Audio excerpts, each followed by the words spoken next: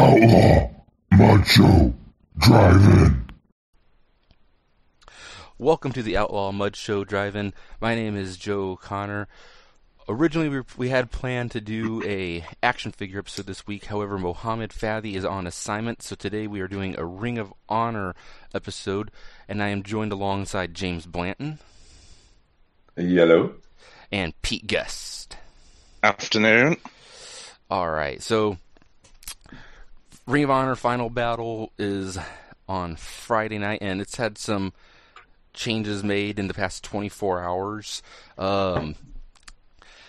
Basically today, talking about the current roster Ring of Honor, what we think about them, but let's start off with a little bit of our history with Ring of Honor. Like myself, I remember reading in PWI and PW Torch and reading online on PW Torch, which was my main site back in the day, and OneWrestling.com, my other main site, about Ring of Honor starting up. From RF Video, originally RF Video was the distributor for ECW tapes. They wanted something else to fill that void for VHS and DVD. They tried getting CZW, which luckily didn't work out for them. And they used a lot of ECW talent and stuff in the past. So it had a little bit of that ECW feel originally, which worked out for them. Then over the years, they started doing a little bit more stuff with HDNet. They got away from RF Video, got sold to Sinclair. And I personally think the current run of Ring of Honor, match-wise, especially with the Pure Rules being back, is their best run for matches probably since around the time Adam Pearce got fired, I would say. How about yourself, James? What was your real start with Ring of Honor? Kind of similar. I was also One Wrestling was my site to merge with PW Set. I was the first day subscriber there, so I knew the ins and outs of Ring of Honor. As again being a fan of Japanese wrestling in the '90s, that's what attracted me to Ring of Honor, because you had Kenta Kobayashi, other Japanese wrestlers show up at Ring of Honor, and I heard it's a wrestling promotion in New York, which I hated because all the good ones was in New York. That wasn't ECW. Yes. So it's and I grew to like it, and so I always follow it. And when I found out it was doing shows in Chicago, I jumped right in. Quick note: I've been to more Ring of Honor shows than WWE. I sadly, so Ring of Honor. When LimeWire first came out, I downloaded some Ring of Honor stuff, but it was super shitty quality. Then once YouTube happened, YouTube changed the game for me, because I was able to watch all these amazing matches from Ring of Honor, fantastic matches, and I just started watching after that. I've mainly just followed the title changes because I didn't have access to HDNet, and full episodes weren't available at the time. But as much as I love Ring of Honor, they never really came close. They would be in Minnesota, which is a 6-hour drive. Dynamite, he went to them, and I'm not sure why I didn't. I think he was also going to a WWE house show or something. I can't remember what the exact reason was, but I didn't wind up going to those. The only Ring of Honor show I've been to was MSG, which honestly doesn't even feel like a Ring of Honor show. It basically is a New Japan show featuring Ring of Honor, which Pete has also been to. We attended that one together last year, which feels like forever ago now. Yeah.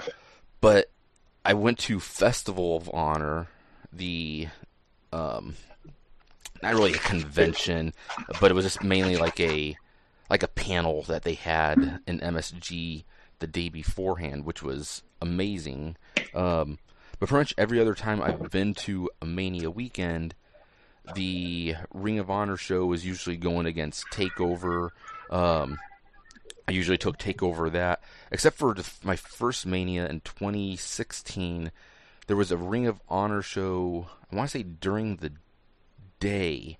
I can't remember exactly, but your first Mania is so overwhelming that you don't know what the hell is going on half the time. So, like, I didn't attend that one. I think that's the only one I really could have gained access to, though. Pete, what did you think about Madison Square Garden and the G1 Supercard? From what I can remember of it, because, it was good. I quite enjoyed it. I went in blind. I didn't know a lot of wrestlers there. Right. But, I learned. Unfortunately, I haven't watched since, because there's a lot of WA programming on, so timing and everything.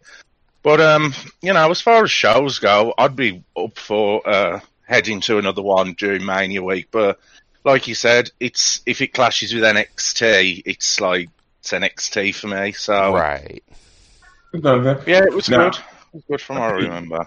Did you mark out when the Great Muta came out in that battle royal? You had to mark out because that was such an amazing moment. I just felt off the crowd really because, like I said, I didn't really know too many wrestlers, but it was a good experience. It's nice to say I've been to a Ring of Honor show, especially at MSG. It was just something else. That match was, oh god, I love Rumbles for one, but that one in particular, it was just the atmosphere of being in Madison Square Garden, of seeing all these stars that I love compete, and that was a really good time for Ring of Honor too, because as I said earlier, like after Adam Pearce got fired, first, like Gabe Sapolsky, he was really good at booking because he was from ECW. Adam Pearce was really great at booking because, he had that NWA history. But when Delirious took over for him, and that's right around the time they started working with, like Jim Cornette and Sinclair, Ring of Honor was still great, but it didn't really have as much as that, like, in-ring work going on. And especially once, like, they started milking Bullet Club a lot, like, they became the main attraction. But once Bullet Club and, I guess mainly I should say the Elite, once the Elite left in December of 2018, people wrote Ring of Honor off. But that period between Final Battle 2018 and the G1 Supercard in April of 2019 was a fantastic time because, like, Matt Taven versus Jay Lethal, that 60-minute draw that they had, one of the best matches in Ring of Honor in the past, 10 years, in my opinion. Mm-hmm. The history there was Gabe was great. Adam Pearce was good, but it was too old school. And the wrestlers didn't like it. And then when Jim got there, it was great again, but the fans didn't like it. Delirious came. They started doing a little bit of old school, but doing a little outside the box thing, which made it great. But then they did focus on the Bullet Club / Elite, which you can't blame them. They was hot. Exactly. But they fell in the same thing with NXT when Finn Balor and the rest of them got drafted. They're like, yay, Vince go take 10 of the best wrestlers. And what are we going to do now? Yes. Exactly.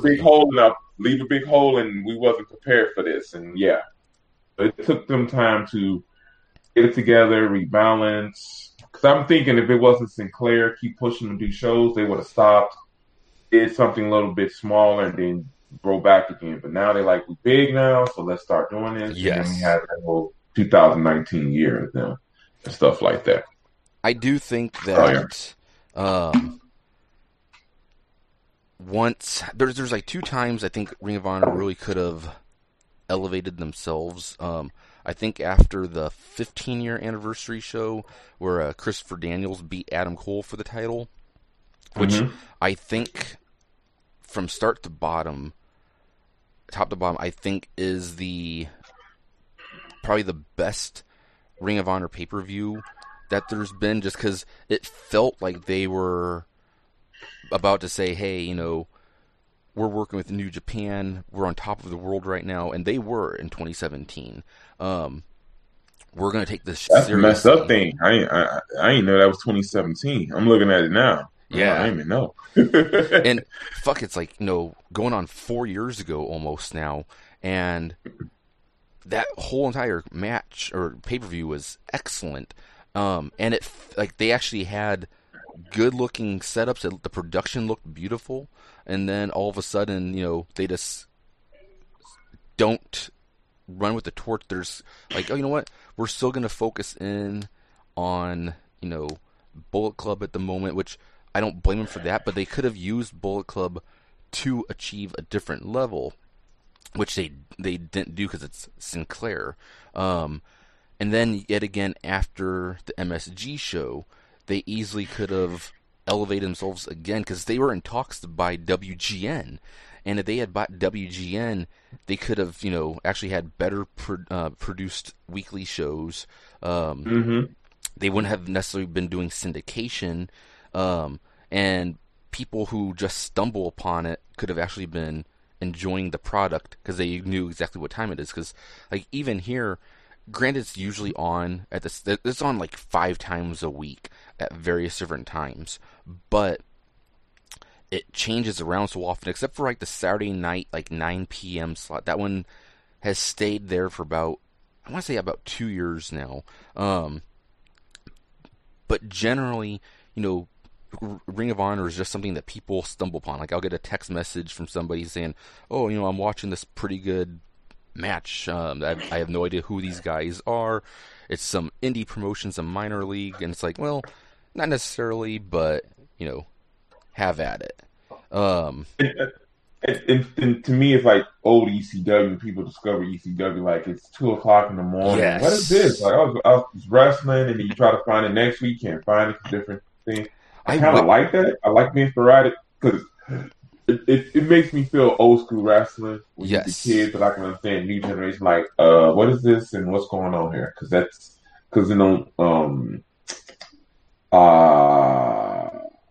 in Iowa, when they first did TV, Ring of Honor would come on 3 different times. During the Sinclair era? Yeah. Okay. But still is Sinclair era, yeah. It'd be like a Friday, then a different time on Saturday, and then another one on Sunday. Not the same channel, but it's just there so you know. Right. With any local channel would have it and stuff. So, yeah. And, yeah. And not to interrupt, but I'm looking at this card.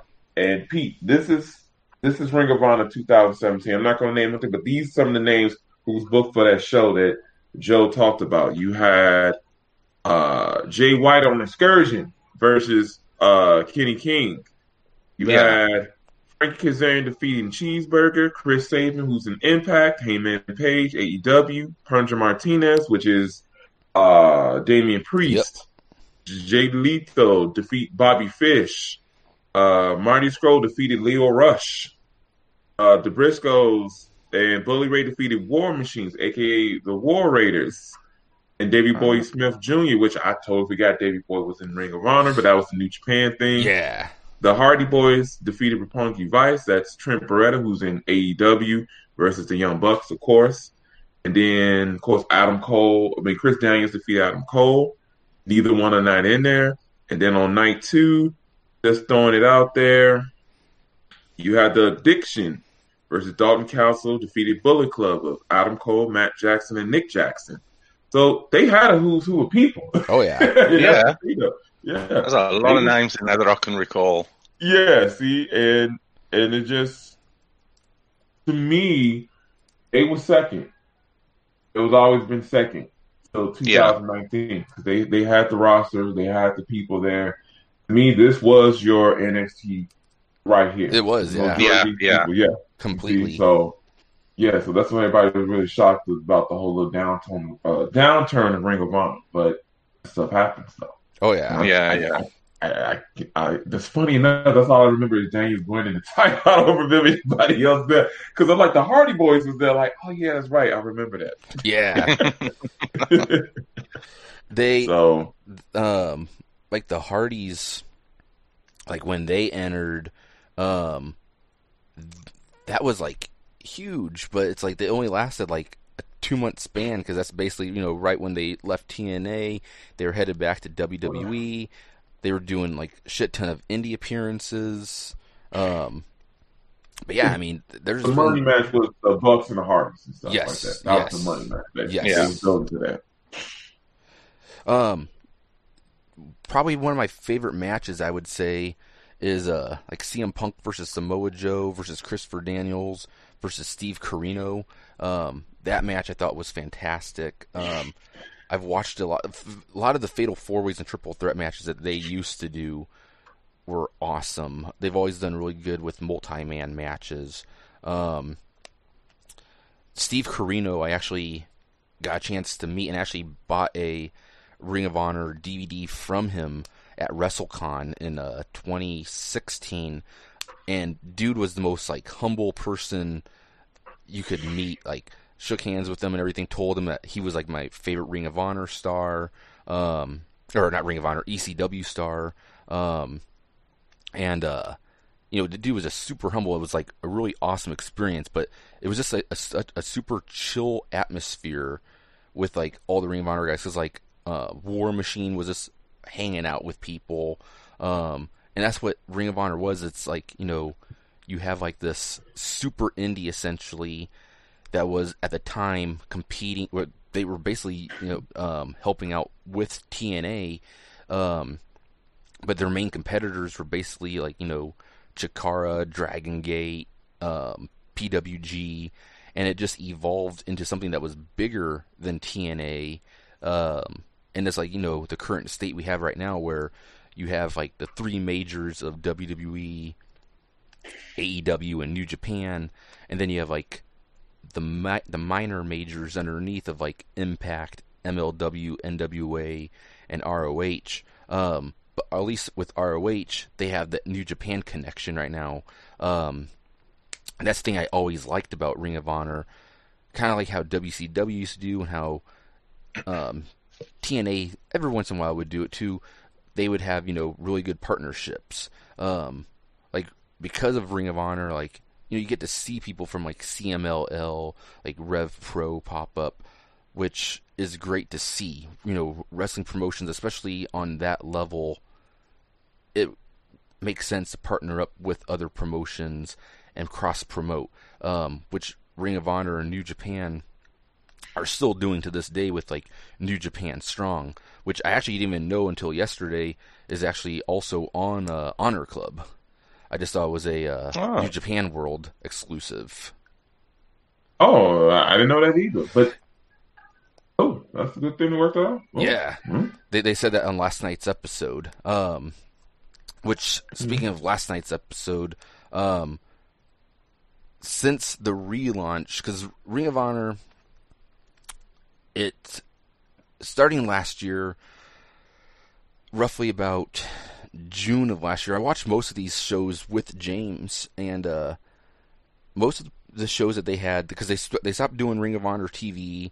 Ring of Honor TV basically became a magazine show, and all their shows basically just became their pay-per-views, and they would do sometimes like 2 on a weekend, and they just became super lackluster after a while. They had a lot of times the same feuds that lasted a few months, which people knock WWE for all the time, but it happens here. Like, people can get sick and tired of like New Day versus the Usos, but in Ring of Honor in like 2017, 2018, how many times that we saw the Addiction versus the Bucks versus the Briscoes? Like, it happened almost too often. Towards the end of 2019, they started doing a lot of jokey shit, and then 2020 started, and it started off pretty fucking awesome, because they started partnering with NWA, and they had that NWA feud going on that really went nowhere because COVID struck. And then they kind of did that soft reboot in October, I want to say, maybe September. I want to say it was September, October.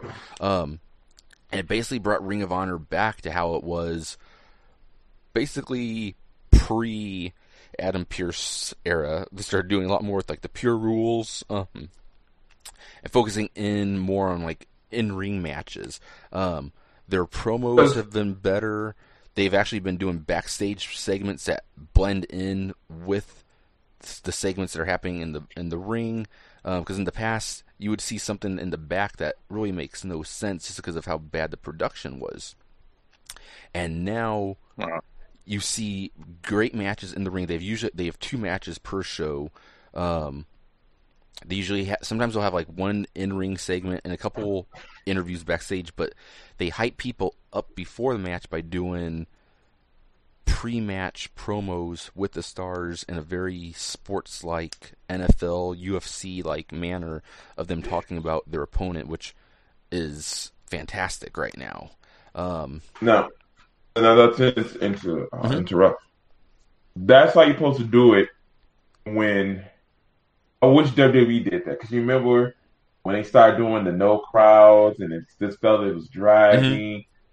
What Ring of Honor did. What they did is they stopped, refocused. Yes. Let's do something to hook them in to make it interesting. Exactly. Start slow and build it up. And that's what the pure tournament was. And then they made it where they mixed it up where anyone could win it. Yes. We had a feeling Gresham could, but we don't know. And what I mean by that is that it could be Wrestler A versus Wrestler B. Yes. We don't know who these people are. So you don't know, like, well, of course Wrestler A win, but how you know? We don't know. We don't know these guys.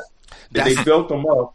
They tell you some special set of WWE is like, okay, they'll keep, they'll vote ahead, do this, still gonna keep our storyline, there's no crowd. And you just felt like, what is this? Yeah. That's the thing with current Ring of Honor too, is when COVID struck, I personally wished that a lot of the promotions just stopped doing things, because you figure WWE, they still had a lot of network exclusives they could have done. They still could have done, documentaries. They could have had people doing little shows and everything, because the network would have prospered. AEW, maybe not. It's on the fence because of how big they are, but they didn't really have a backup plan. Ring of Honor, luckily, wasn't big enough that it would hurt them. And same with like MLW and NWA. Impact, they continued, and they basically seemed the same, and their crowd size basically seems the same. But MLW, they did a little pause and they started doing like Pulp Fusion. NWA started doing like their working with like other promotions again, which to me for NWA seems like they're kind of backstepping. Yeah, but see, NWA, when they did the old shows with the commercials, I thought that was great. It's just a little hour thing, don't be nothing bad. Yeah. So, but they stopped doing all that because of COVID. Because that's the thing. It's like doing a studio show like that. You kind of needed that type of crowd. But like Ring of Honor, they work without a crowd because right now they're basically doing a lot of mat work, and it seems very realistic. When you're watching it, you hear the mat. That's one thing you don't really hear a lot of in like AEW, WWE, but you actually hear the mat constantly in Ring of Honor. And that's the thing I really love about it right now. And I think Ring of Honor currently is my second favorite wrestling show of the week. It's NXT UK is the first one. Ring of Honor is number 2. Those are the 2 shows that get me the most hyped every single week. Ring of Honor has just been killing it every single week. But I was going to say, like, last night's episode had the first match that I wasn't looking forward to since the relaunch, because all the other ones, they might not have been ones that I was stoked for, but I was pleasantly surprised at the beginning. It's almost like when you go to an indie show or like some big event like Mania weekend where you don't really know what the matches are going to be, but you see 2 guys that you are aware of in the ring against each other, and you're excited to see what they can do. So like last night, they had the main event last night. I guess the main event I wasn't really super stoked for either, because I don't really care for Flip Gordon in real life, but it was Flip Gordon versus Josh the Goods Woods. But I know those 2 could deliver. The match I didn't know could deliver was Mark Briscoe and PCO versus the Bouncers. And surprisingly, that match was really good because the Bouncers are now wrestling in a more Smash Mouth style and less comedic than they were the past 2 years. So Ring of Honor right now, they're building up properly to this Friday, and Ring of Honor right now, currently all the stars who are featured feel like legit stars. It doesn't really feel like there's an undercard. Everyone on the show feels like they could eventually be champion. So let's kind of run down this Friday show and talk about a few of the Ring of Honor stars. I guess start with people who kind of got taken off the show. And actually, before that, talk about two guys who aren't booked, who were never booked on the show, or I guess three guys who weren't booked on the show. I guess technically four. Marty Scurll is one. Marty Scurll, has his stuff going on in real life at the moment. Yeah, I'm thinking probably later in 2021. I do too. I do too. There could be a all we know, possibility for this could week. Be tonight. It could be tonight. Yes, Yeah. It could be tonight. So who knows exactly when he will pop up. He's been a constant performer. During the Elite, he was, I think, the best part of the Elite. His debut in Ring of Honor, not necessarily his debut. His debut was your traditional Ring of Honor debut of just, bringing in an outside star. But his Bullet Club debut is one of the best Bullet Club debuts and one of the best Bullet Club exits for a star also, when Kenny Omega kicked Adam Cole out of the group and introduced Marty Scurll. But then after that, yeah, man, it was great. I know. And then, he eventually changed from being the sinister villain into a comedic character. 2019, he started doing a little bit more of the old school stuff, but just didn't work quite as well. I think if he comes back, I don't think they're going to do Villain Enterprises, because at the time when Ring of Honor was shutting down, there was a rumor that Villain Enterprises was basically being nixed anyhow. And currently, none of the stars from Villain Enterprises are working together on television. So I think when he does come back, when he comes back, make him a single star, and that's all he really needs. Mark Haskins, he's my favorite Ring of Honor star. The dude, he's one of the number one contenders. I say one of the number one contenders because they have three number one contenders right now: Marty Scurll, Flip Gordon, and Brody Lee. But Mark Haskins, every single match he was in 2019 was great. He was the workhorse of 2019. He's currently stuck overseas, so who knows when he will be back in Ring of Honor. He's a star that NXT and AEW, I think, would definitely benefit from. I think NXT, they would probably put him in NXT UK, but the dude, I think, is definitely big enough to debut on USA NXT or on AEW. The dude is my favorite wrestler in Ring of Honor. A couple other guys who aren't booked for tomorrow or this Friday. Dalton Castle. Dalton Castle had, in my opinion, the best match of Ring of Honor this year, of him versus Brody King. Dalton Castle, he's in a weird spot. He's the only person in Ring of Honor right now who doesn't really feel like a star, even though he is probably their biggest star. The back injury set him back a lot. Yes. His injury set him back. His heel turn kind of fell flat. Yet again, this is because it's Ring of Honor, not really sure how to run with people. And the back, he wasn't really 100%. Yes. They was trying to, we have to have you on the show. We're giving you a place. Because I thought him being a heel would be great because he can do it. They couldn't put the spotlight on him. Exactly. Yeah. He's another one who I don't think NXT is interested in him anymore. I know they were a couple years ago, but I think him popping up on AEW would be huge for him and the promotion both. I think they could use each other greatly, and especially if there was like a crowd. Hell, even like the small crowd that AEW has right now, I think would still pop insane for Dalton Castle coming out. Especially if he actually brought the boys back with him, it would be huge. Which I'm shocked the boys didn't get signed to NXT. I think they're great. Oh, they're underrated in the ring. Like, they could actually go. Like people, they did get a tryout. Yeah, They did, yeah. So I'm just shocked. Yeah, I am too. Yeah. And the last star was. What were you gonna say? They got the Singh brothers. I guess they didn't need anybody. Yeah. Which honestly, they could use them greatly in NXT and 205 Live in the tag division. Like NXT, like throw them in there with like Everrise, Imperium, Grizzled Young Veterans, Tony Nese and Daivari, Undisputed Era, Breezango. I mean, that would make a lot more of a stacked division. I think they would actually be great in NXT, but I do think that if they went to NXT, they would probably keep them off TV for 6 months and repackage them in a completely developmental way.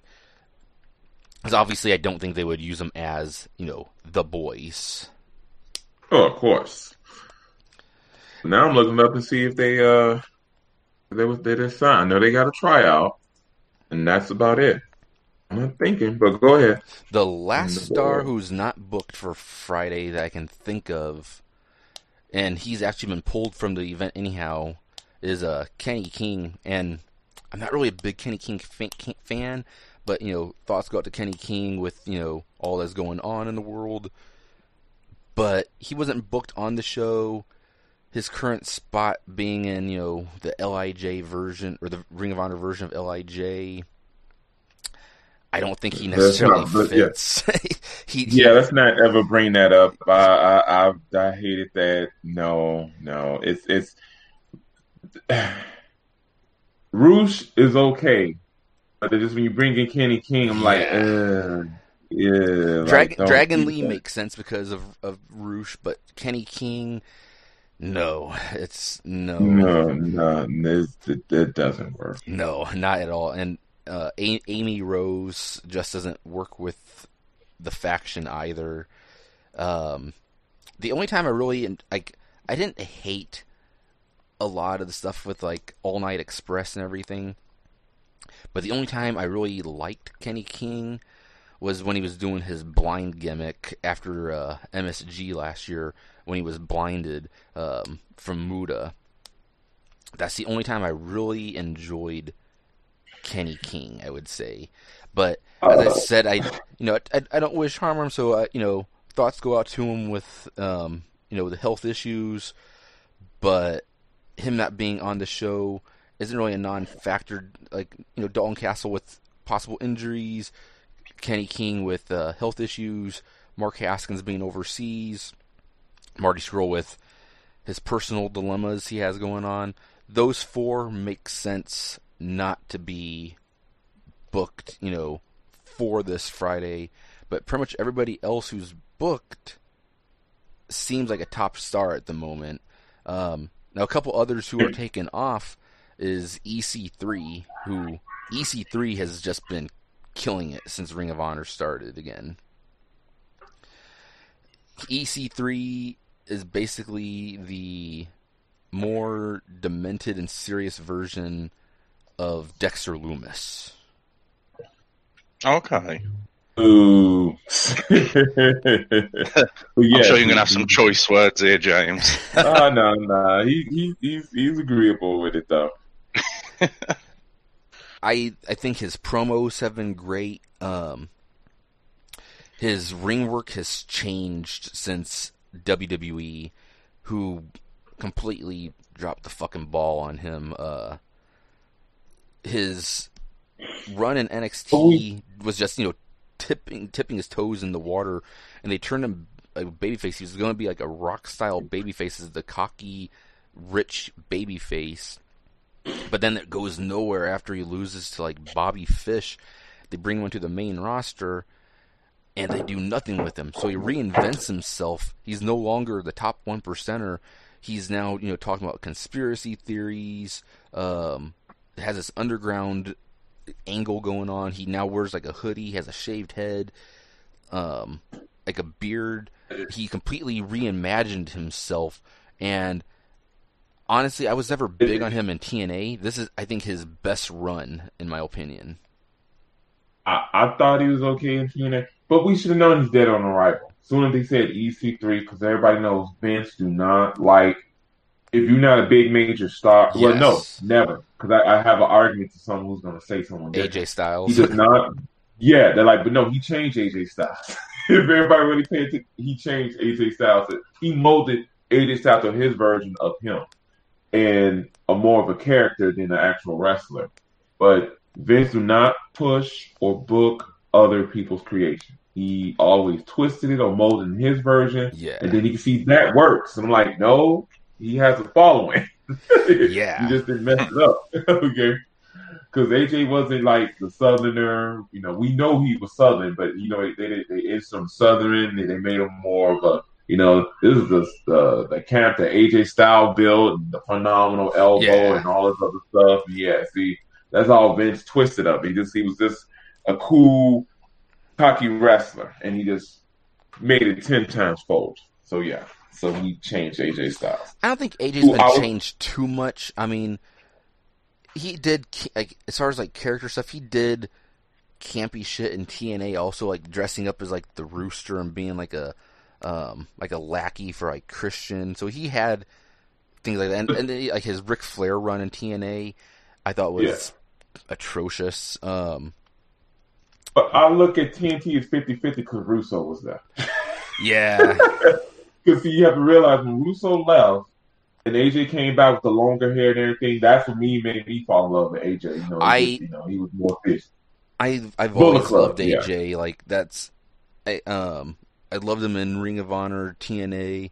He basically is what made me start watching New Japan monthly, instead of just watching like Wrestle Kingdoms. He became the guy to watch. When he joined WWE at the Royal Rumble, I marked the hell out. He's the exception, I think, to the rule. But yes, his style in ring isn't quite the same. But that's the thing. He was even doing that in like New Japan and the Indies. He was kind of changing his TNA style up a little bit. He was going to be less high fly because he's getting older. It's just not the rest, but just more the character based and stuff like that.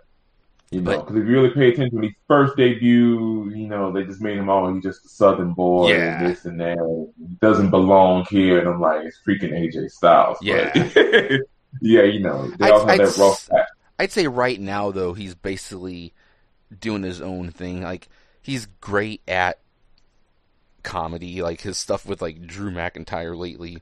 Yeah, being carried off by Omos. He knows how to do comedy, but he does it in not a way where you roll your eyes at it. You look at him as like, a short dude being carried, almost like those cat videos where you see like a cat having a stare down with another cat, and like the dog walks up and picks the cat up and drags him away because he doesn't want him to get into a cat fight.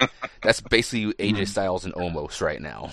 Yeah, and let me do it. I do enjoy his WWE run. It was the best, especially him and the Good Brothers and everything. What day it is? It's beat up John Cena day. So I did like it, but that he just did. He just made it work. That's what I said. Instead of just fighting against Vince, he went with Vince, and it worked, and it made him successful. Because I know a lot of people thought AJ he's not going to make it in WWE. They're going to just misuse him, be upset, but he made it work and stuff. So, and he showed up his personality. I think it helps with AJ because I think AJ and Vince share a lot of the same worldviews. I probably shouldn't have put emphasis on world on that one because I don't think Vince might not necessarily have the same rounded views as AJ, but I think a lot of their views on life and politics they probably agree a lot on. So I think that helps with AJ getting a decent push into WWE. Mm-hmm. And Because he was never Pete, one of just Triple think, H's NXT boys. and Pete, I saw AJ Styles when he was just a no. Well, I don't say nobody, but he was a jobber type. No, I don't say job, but low tier person in WCW. And it took me all the way to Lee Chong Bullet Club for me to like him. I Oh, seen him yes. live at Ring of Honor. It just, to me, it was weird. But I said, he was just a flippy dippy guy. I'm looking at this guy like, I don't get it. And I hate booed him at Ring of Honor. But it's certain people that do a different look and heel turn because the short hair and the puffy face. I'm like, oh my God, who the hell is this guy? I had no idea he was in WCW. Yeah, he was in the cruiserweight division. Wow. Yeah. It's more like a free agent type thing. Like, oh, this is AJ Styles guy. I'm like, okay. Oh, and then, with the Styles clash, it took time to grow on me in certain things. I just didn't see him and stuff. But in 2006, I was all about Alex Shelley, so what the hell? I was too. So, but continue on. We gotta talk about Ring of Honor memories. So, EC3, his opponent was supposed to be Jay Briscoe. I guess we can rope the Briscoes in together. Briscoes are still basically the same Briscoes as they've been the past 18 years. I mean, I guess not 18 years because when they first started in Ring of Honor, they were not quite as hillbilly. They actually wore wrestling trunks and everything. But the past 10, 15 years, they're still basically the same Briscoe brothers. They're back to being pretty much tweeners right now. Pretty much everybody in Ring of Honor are basically tweeners or baby faces, with the exception of Rush's faction and Vincent's faction, the Righteous. They're basically the only pure heels in Ring of Honor. But, Briscoes, they can go in the ring. They can still cut promos. Mark Briscoe is now tagging with PCO, which the PCO thing I have some issues with. PCO can go in the ring, but as of last night, he's now copying. I'm not sure if he's doing it out of homage or what. If it's out of homage, it just still feels wrong. He's now imitating The Undertaker. Oh, God. And that's why I don't care about PCO as much. It got old real fast. It did. Okay, so when PCO first started hitting it big again in 2018, I didn't hear about him at Mania weekend. People were talking about how the buzz of the weekend was PCO versus Walter at Joey Janela's Spring Break. I heard people talking about how great Spring Break was, but I never once heard anybody walking down the street talking about it. And that's the glorious thing about Mania weekends, is you can just be walking down the street and you see a person next to you and you start talking about what shows you've been to, and you carry on a conversation for 5 minutes, 2 minutes, whatever it is, and then you guys split and go your opposite ways. I never heard anybody talking about this until about a month later. This dude who I met at a Revolver show, we had each other on Facebook and everything, and he made a post about PCO.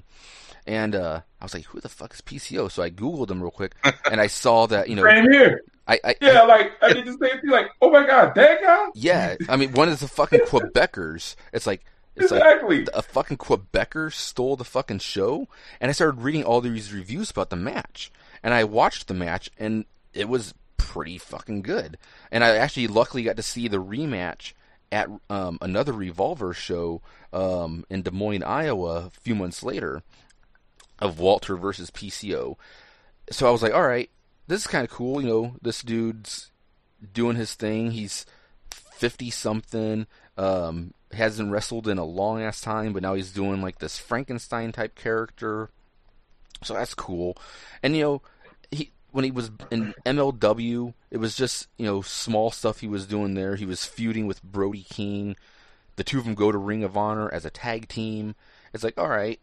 But I wasn't big on him winning the Ring of Honor title, but I'm happy for him because it's like, all right, this dude can say that he's been a world champion, so I'm all right with that. However, he is not anybody who I mark out for. I think he's basically just I don't want to say nostalgic act, because I really don't think anybody is thinking to themselves, oh, you know who I really want to see come back? The Quebecers. Nobody is saying that. But he's 53 and can still do moonsaults. The dude can, let's rephrase bleed that. up. He's 53 that can take big bumps. Yes. Because that's basically what it is. And Yes. I'm like, it's good for once a month or every 2 months to see that. But not all the time. So I'm like, yeah, I know. He's going to do this flip over and he's going to either miss or hit it. And you're like, he's not doing it. I kind of figured that. He's missed a couple times, I've seen. Yeah. But, yeah, as of last night, they had a pre-match promo with him and Mark Briscoe. And I could have sworn he said something, but I was like, okay, I think I just imagined that he said something. Then they did a post-match promo. And he said the exact same thing, where he goes, like the pre-match one, I think it was just him talking about the bouncers, but then the post-match promo was him talking about the match with Lethal and Gresham, and he goes, this Friday you guys will rest in hell, and then he rolls his eyes in the back of his head. Oh God! Well, I guess cringed. I hope it's I hope it was just a one-night homage and it's not becoming part of the gimmick, because if it becomes part of the gimmick, one, dude, you're the same age as The Undertaker, roughly. Two, you guys came up from the same era, but he became a star and you didn't. And three, when people do like homage stuff like that, with the exception of Jay Lethal doing Randy Savage, if a person does an homage thing or a parody thing of another wrestler, it just feels super indie. Exactly. He needs to avoid that. Avoid it completely. Because he's already a wannabe Undertaker anyway. Yeah, because he's a dead man. His character is that he's been brought back, and his character is he is not human. So, yeah, he basically is an Undertaker. And let me not to kill us. Only thing that's positive is his promo videos. Pete, they was great. Because it's Dr. Demento, or yes, was his name? Not Demento. I can't remember what it is at the moment, but it's close enough to Dr. Demento. Let's roll with that. Yeah. So most of his promos are great, where he's doing these weird challenges. He's not human, like pushing a car or getting electrocuted. And to me, I thought that was great because that works his thing. Like you do all these weird stuff. You're like, he's not human. Yes. He's not human and stuff. But then when it comes to wrestling, it's like, But I did enjoy him and Broly as a tag team because I figured less is more. Destro, Broly do the workhorse, and PCO do the big moves and stuff like that. But go ahead. Joe, am I right in saying that he was at Ring of Honor at MSG when we went? He was, yes. Yeah, didn't he have some jumper cables put on him to bring him to life there? Correct. If I remember rightly. Yeah. It was Destro who brought him back at MSG again. That's his manager. Okay. Yeah. And that was I loved that match at MSG because it was him and Brody King versus LIJ versus the Briscoes versus the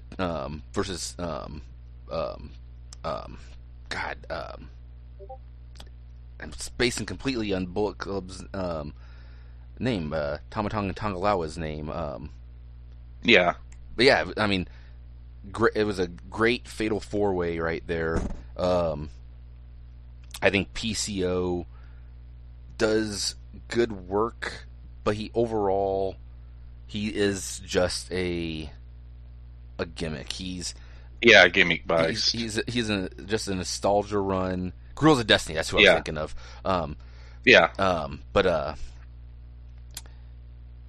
it's his matches don't really flow as well, especially doing an Undertaker bit. Now their opponents on Friday, Jay Lethal and Jonathan Gresham, also throw in Rhett Titus and Tracy Williams in here too.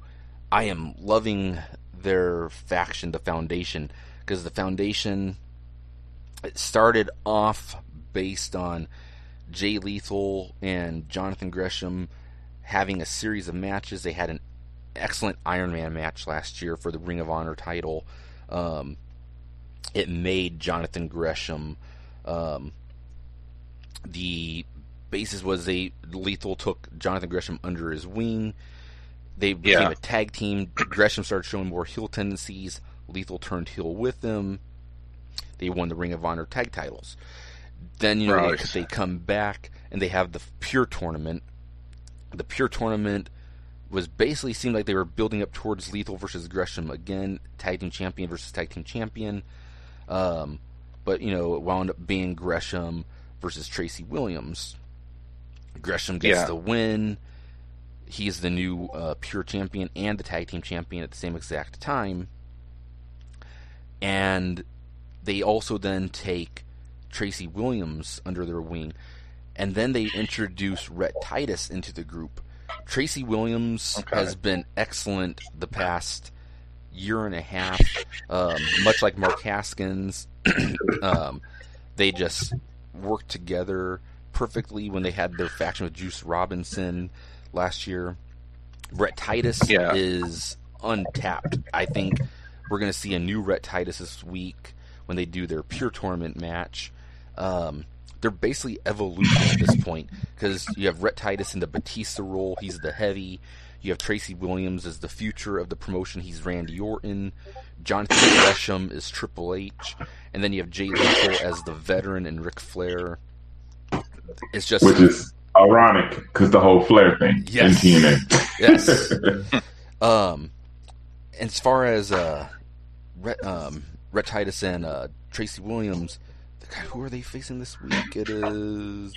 Fred Yehai and Wheeler Yuta, who... they're basically just your... I guess they're not really featured as main stars in Ring of Honor. They do a lot of, freelance work in other promotions. But it's the first... I want to say it's the first Pure Rules tag team match. Which... I'm glad the Pure Rules are back. Are you aware of the Pure Rules, Pete? I'm not now. So Pure Rules, you can go if you have time. Watch the tournament, because you can watch Ring of Honor on their website. Okay. It's Pure Rules. You get 3 rope breaks. After 3 rope breaks, you don't get any more. Like if you're in a submission hold and you get to the ropes, you can still tap out because the ropes no longer matter. A punch to the face, you get a warning. After that, you get a deducted, like a rope break. You must shake hands before and after the match. So doing it in a tag way will be pretty interesting. And then the other Foundation member, Jonathan Gresham, will be facing Flip Gordon. And Flip Gordon, he's good in the ring. He's a guy who I thought was going to join AEW because of his relationship with the Bucks. He still might. There's still a good possibility. He had like a 2-year contract, or 1 year when they started it. So he might. But Flip Gordon, as a human being, is a piece of fucking shit. Fuck Flip Gordon and his fucking racist ass Trumper fucking views. Flat earther too. So yeah. So you can tell you how intellectual he is. He's. I don't care if we have listeners who are that way. I don't really care what you vote for, but he is so heavy-handed about his shit that he posts online. He's talked about running people over and celebrating it. The dude's a fucking He's an asshole. But he can go in the ring. Like last night, him and Josh Woods, they had a great match last night. So, I'm not going to say I'm not looking forward to the match with him and Gresham, pretty much because I think Gresham at this point is on a whole another level. He every single time he wrestles, he just improves, especially doing 2 matches in one night. It's kind of like a Dolph Ziggler thing where I think he might outdo himself. Because as much as I don't like Flip Gordon in real life, I think Gresham versus Flip works better than Gresham versus Mark Briscoe or Gresham versus PCO for the tag titles that we're also going to get. What else do we have this week? So Josh Woods actually has Fatal 4-Way with Tony Deppen, LSG, and Dak Draper. Draper has definitely improved in my eyes recently. LSG has as well. Tony Deppen is, he's basically just more like another Ring of Honor freelancer, in my opinion. But Yeah. Josh Woods, He's getting there. he definitely is getting there. Actually, that's another guy who's not on this Friday. The Last Real Man. Silas Young. Silas They Young. might- He might be on it. Now, Spacing is. that's it. I Silas Young. Sorry, go ahead, Joe. I've spaced two names now. I spaced the Gorillas of Destiny. I spaced Silas Young's name. But yeah, Silas Young working with Josh Woods, I think helped those two grow together, because Silas Young now had like a pupil. Josh Woods now had a person to look up to, and Josh Woods in the ring. Holy shit, this dude was like, I don't want to say Dean Malenko-esque, but this dude, you could tell, must have been studying some Dean Malenko tapes, because he was doing some great fucking moves last night that I had never seen him doing. He's a bigger guy, but he was wrestling, not in a flippy style, but he was wrestling in a submission style way that you really don't see bigger guys do a whole lot anymore. Last night definitely impressed me, and I hope he wins the match, because whoever wins that 4-way is the number one contender for the TV title, which Dragon Lee has. So, personally, I hope Josh Woods wins the match. He is the most deserving of the 4, because whoever wins that faces Dragon Lee that same exact night. And honestly, I would be okay seeing Josh Woods walk out as television champion. Now, two things, and so I hope you don't lose your point. Just to let you know, a who's who of the Pure Champion, which it had a lot of long reigns, so it wasn't a lot of people, but you can see how special the Pure Championship was. Your first champion was AJ Styles. Yeah. He had a 70-day reign, and it was vacated because the RF video. Yeah, the RF, because Rob Feinstein got in trouble for talking to an underage boy, and that's when caught in this thing. RF Video got sold, or RF Video got sold. RF Video sold the Ring of Honor to a different company. This is pre-Sinclair. Gabe took over completely at that point, and Ring of Honor lost all their partnerships, because at the time they were partnered with TNA. They were basically TNA's OVW at that point. So yeah, that was a big hit for the Pure title. But continue. Yeah. Then Doug Williams, UK wrestler. His reign lasts 42 days with 3 defenses. Then John Walters, which I always heard but never seen him wrestle. He's back now. He wrestled last week. He's back. Yeah. He had a 189-day reign, 6 defenses. Then Jay Lethal, 63 days with 2 reigns. Samoa Joe, 112 days, 6 reigns. And then the longest ringers one, and we all know him and love him, Nigel McGuinness. Yep. Was 350 with 17 defenses. And Bryan Danielson, which then he unified it with the Ring of Honor Championship, and then Jonathan Grissom. Because I usually call the Pure title the UK title, because mostly UK wrestlers. It seemed like a UK title match. Stuff. It is, because it seems to me, especially in the past 2 months, when I was watching the Pure tournament unfold the same time as the Heritage Cup, I was like, hey, both of these have not necessarily the same rules, but they both have rules that you don't have in regular matches. And I just love that they were going on at the same exact time. Plus, they were going on at the same time as the G1. So, during October, November, I was just watching 3 different tournaments at the same exact time, and I was just loving it. But yeah, I mean, the Pure tournament, the Pure title, they're ones that I had seen a bit of here and there, but by the time I started watching Ring of Honor on the regular, like in 2005, I would just, that's when I started seeing some of them here and there. But when I started watching it weekly, the title had been unified for like 5 years at that point. Because I've been watching Ring of Honor weekly since 2011, once it hit the Sinclair stations. But I've been loving, because they've had a pure match every single week since the relaunch back at like the beginning of October, end of September, whenever it was.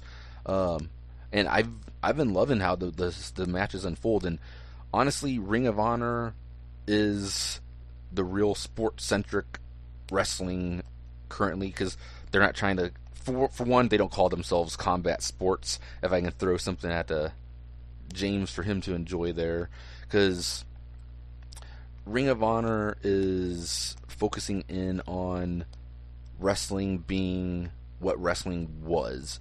It's just mat-based stuff, and there still is flippy shit here and there. They can do hardcore stuff here and there, but Ring of Honor right now is focusing in on a different path, and they're trying to cut a different niche, which I think is perfect for them to be doing. Moving on the card, Brian Johnson versus Danhausen. Okay, that might be the true undercard match, because Brian Johnson isn't really anybody too much. And Danhausen, when he started off doing Ring of Honor at the beginning of the year, end of last year, whenever it was, he definitely fit in more with the Outlaw Mud Show aspect, and his gimmick is that way. Have you ever seen too much of Danhausen, Pete? No, I haven't. Look him up. He's very unique. It's like super unique. He's a great character, and he's decent in the ring. But I'm just trying to see how he's going to blend in current Ring of Honor. He has definitely a different feel than the rest of the roster. He comes out all painted. He's very, very eccentric. I'm interested to see where they go with him. Like on Ring of Honor on YouTube, they even kind of point out that he doesn't really blend, but I think they're kind of going to run with that he is kind of the outsider of the group. So yeah, it kind of works for him. I think that match, I'm not even sure if it's actually going to be televised. Okay, that's on the pre-show. Yihai and Wheeler versus the Foundation's on the pre-show, and the four-way is on the pre-show. Yeah. What do you think of Danhausen, James? I don't know. Yeah, that's. You saw the one show with him when he had before Corona, and I'm like, yeah, it's interesting. That's why. Let's go with that's why I was telling Pete. I was like, I'm not sure if I couldn't remember if that show was like in December or if it was like in earlier this year, but it just felt very different. It had a lot more of a mud showy vibe. He seems very indie, but I think they could run something with him, possibly being like a guy who doesn't fit the mold, but starts actually impressing people. If they do like a slow burn with him, I think they could possibly have something by Final Battle 2021. But honestly, I see him signing with AEW, honestly, just because he kind of fits in with like Orange Cassidy and Joey Janela and all of them. Yeah, I could see him definitely joining AEW. We also have this match here I am super stoked for. So we have the Kingdom of Matt Taven and Mike Bennett versus Vincent and Bateman, the Righteous. Vincent has been great. Him, Bateman, and Vita are basically the Fireflies, the Devil's Rejects. They even have like their attire looks like shit you'd see from the Devil's Rejects. Their music has that like Southern country feel to it. Yeah. Vincent as a heel, he's one of the pure heels in Ring of Honor. Him versus Matt Taven started over a year ago, and it looked like it was in a climax last year, but then it continued through after they kayfabe injured Taven. They went off TV for a while. Taven comes back, has a huge promo. Him versus Vincent gets reignited. Mike Bennett comes back to one of the best returns in Ring of Honor in recent memory. Mike Bennett was Mike Kanellis in WWE. Yeah. The Kingdom was him, Matt Taven, and Adam Cole. Baby. And Yes. then Adam, they had a falling out. A couple months later, Adam Cole joined Bullet Club, which still is one of the greatest moments of Ring of Honor history when he joined Bullet Club and shaved Jay Lethal. And then the Kingdom became Matt Taven, Vincent, and TK O'Ryan, which TK O'Ryan, I'm not sure really what they're doing with right now because they haven't shown him on TV since the relaunch. But I'm super stoked for this match. I'm not sure if it's going to be the blow-off for the feud or not. It could very well be, unless they build up to a singles match with Vincent and Matt Taven again.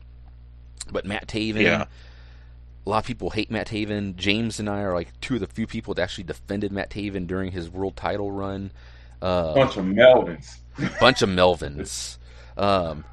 And he had a fantastic run. He was a perfect heel champion too because people hated him. It's like The Miz or Pat McAfee. People didn't want him to be on TV. They hated him because people always thought he was the lesser of the three with Adam Cole and Mike Bennett. Granted, Adam Cole always outshined all of them because he's Adam Cole, but Matt Taven, when he relaunched the Kingdom, it was a lot more of like a creepy, like, I don't want to say date rapey, but it had a really creepy vibe going on in the Kingdom. And he was the perfect heel, cocky champion who knew that nobody wanted him to be champion. And now he's, in my opinion, turned into a great baby face because he's now the face that worked hard during his reign. He's put in the work to be the baby face. So him and Mike Bennett together, which Bennett I think has improved greatly since he was last in Ring of Honor. He did nothing really in WWE. Him doing a couple stints down in like NWA in the past 6 months, year, whatever the hell it's been, has improved for him. But yeah, I'm super stoked for this tag team match. And Matt Taven always been a heel. When he got injured, he's just great. He's cocky, and he does that. And not when I say in person, but he does that character in person. Because when he came to Ring of Honor, I remember looking at the merch stand, the Kingdom taking pictures. Like, hey, my girlfriend want a picture of you. Like, she want my number also. I can take her home with me tonight. And that's awesome. Fans booing him and stuff like that, and saying Alana sucks. So yeah, he was hated. It just make it work. And I will say the Miz. He's Ring of Honor version of the Miz. And stuff like exactly. That. Yeah. And that's what he is. Like, I know so many people who they quit watching Ring of Honor when he became world champion because people wanted Marty Scurll to be champion. I get it. It would have made more sense financially to put the belt on Scurll. But having that shock factor, because like at MSG there was "fuck you Taven" chants in MSG when he won the title. People fucking hated it at Madison Square because they just wanted Marty to win it that bad. But financially, putting it on Marty Scurll definitely would have made sense, but putting it on him was perfect. But so many people quit watching it after he got the title.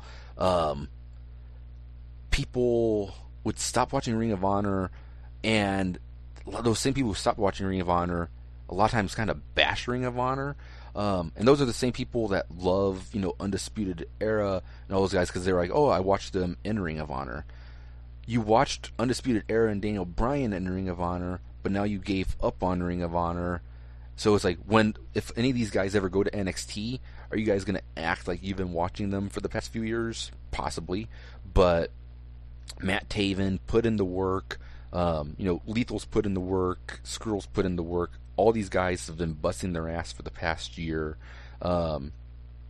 And that's the thing with, like, people who gave up on Ring of Honor is they were missing out on good shit. So they're not going to have that same camaraderie once these guys wind up signing with, like, NXT or AEW because they gave up on it. Which, these guys could be considered like a Adam Cole or anybody, but, if you mention any of these people's name in the same sentence as Bobby Fish, Kyle O'Reilly, the old Ring of Honor fans are going to be like, that's new Ring of Honor, I don't care for that. It's like, that's because you don't watch it anymore. You don't see what is actually going on in the ring, because they're doing some fantastic work. Which leads to the main event. Wow, we went through the entire show, it looks like, already. Yeah, and one counterpoint about Taven, that was Bullet Club fans, which we call the Hot Topic fans. Yes. Sorry, it's true. Yes. I wanted Mario to win too, but I'm thinking maybe he didn't do it because he had engagement to New Japan, and as champion, I did too. I wanted him to win it also that weekend. Not because I dislike Matt Taven. I love Matt Taven, but I wanted Matt Taven to win it later on.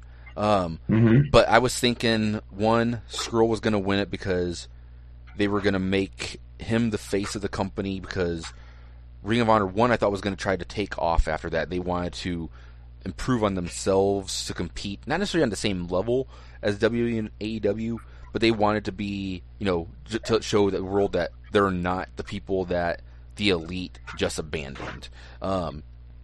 Plus, Marty Scurll was working with NWA at the time, because a month later he had the match of Nick Aldis at the Crockett Cup, which is a great match. And I was like, all right, maybe they're going to put both belts on Scurll and have him be, a double world champion. It would have made sense because there's really not any Ring of Honor gear available in stores. You don't really see people wearing Ring of Honor shirts a whole lot currently. It's like the Elite kind of changed it from Ring of Honor being a cool thing to watch to being just the Elite to being Ring of Honor nothing at all, because I haven't been inside of a Hot Topic since pre-COVID. Actually, probably since a year ago. It was probably way before COVID. I think I went in there for like a pop vinyl or something. But you don't see Ring of Honor t-shirts available at Hot Topic. Occasionally you see, like, some New Japan shirts like LIJ and Bullet Club, but you won't really see Ring of Honor shirts. Villain Enterprises, if they had put the belt on him, could have been sold at Hot Topics completely. He would have been the guy to become champion, and it would have made perfect sense for him to milk it and for Ring of Honor to run with him as the champion. Yeah. And see, it makes sense. It does. That's why they couldn't do it. No. He was in the month after that. He was in the Best of the Super Juniors. Okay, yeah, yes. So you can't have your champion gone that long. Yeah. Plus, he was doing NWA, so yeah, shit, he was busy because he had NWA and New Japan. So that's why I was figuring that he had other commitments, and you don't need to put your champion when he's going to be gone for almost a whole month. Yeah.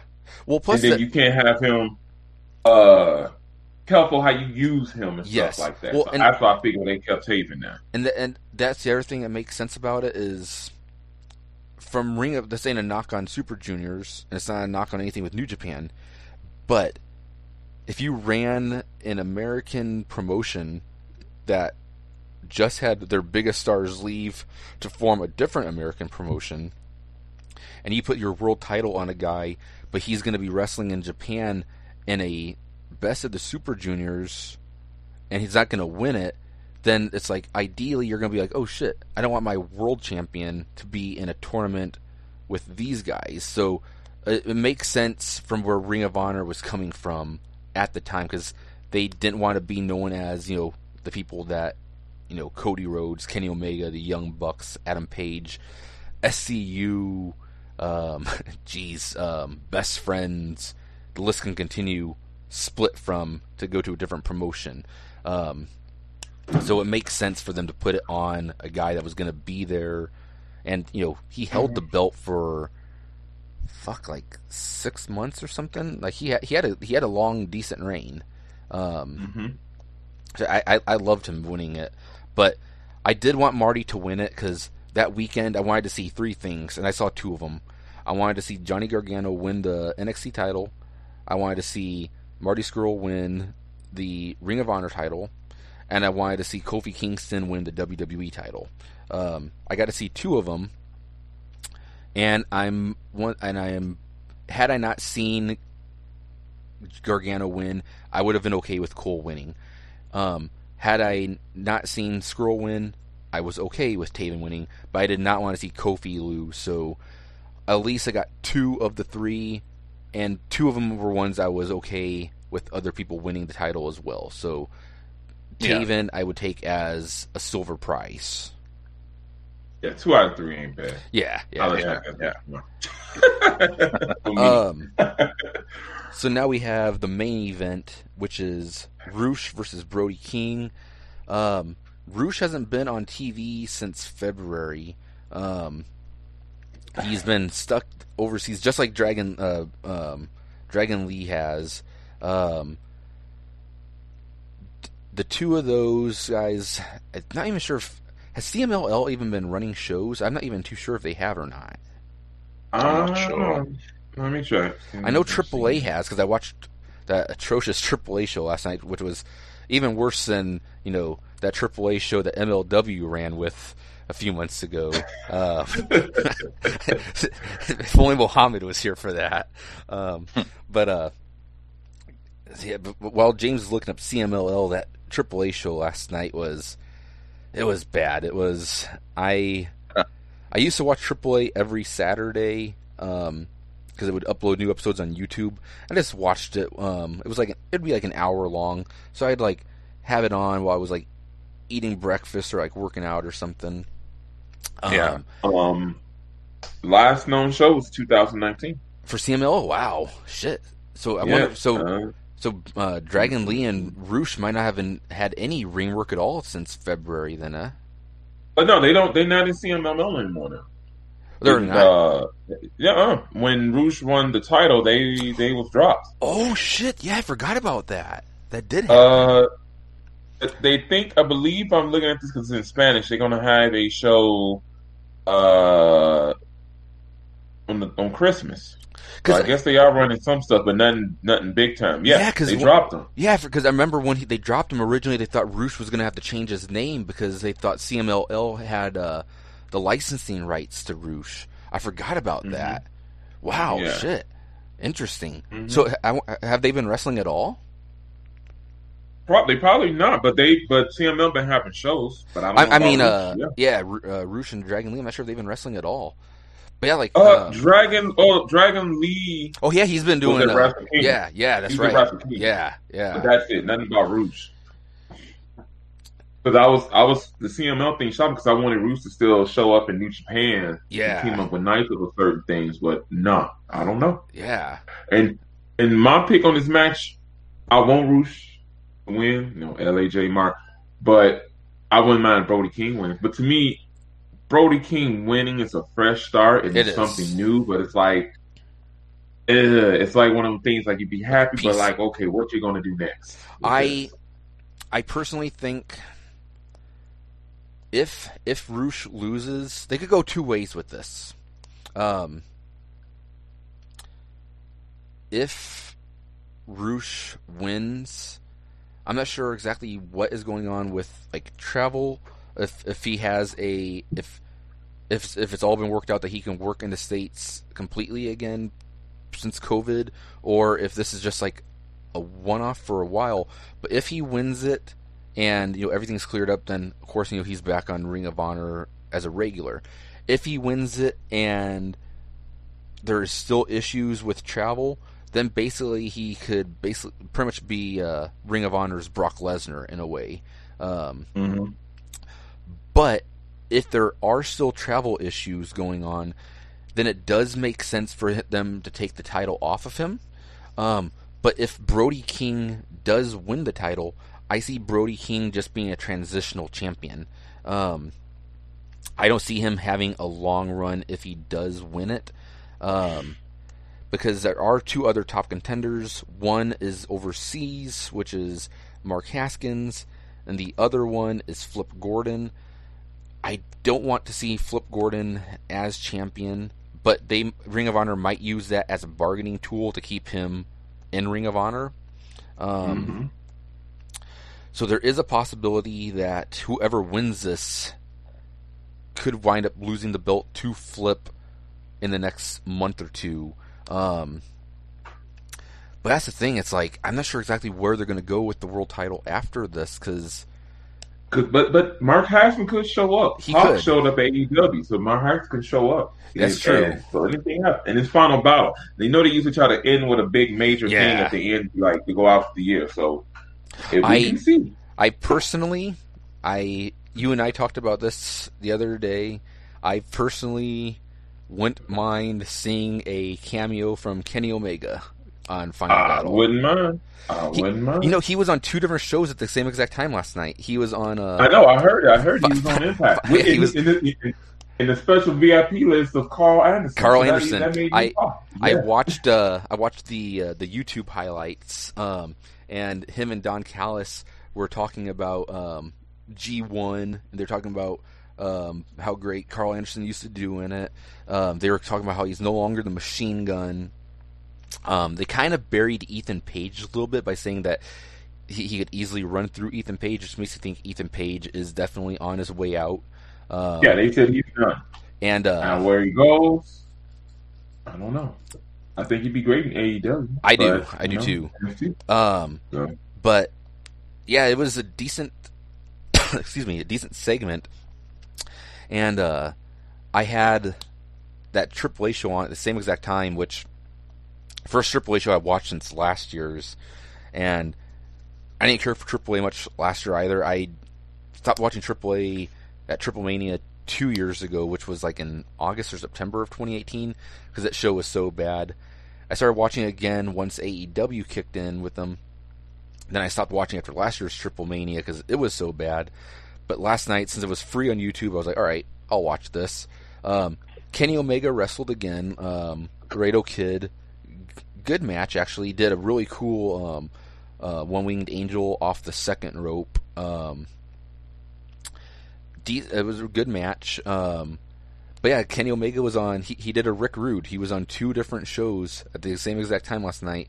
So if he pops up on Ring of Honor on Final Battle with 2 world titles, challenging for a 3rd world title, I mean, you instantly have your eyes on Ring of Honor again, because you're like, oh shit, this guy who's AEW world champion and the AAA world champion is going for Roosh, the Ring of Honor world champion.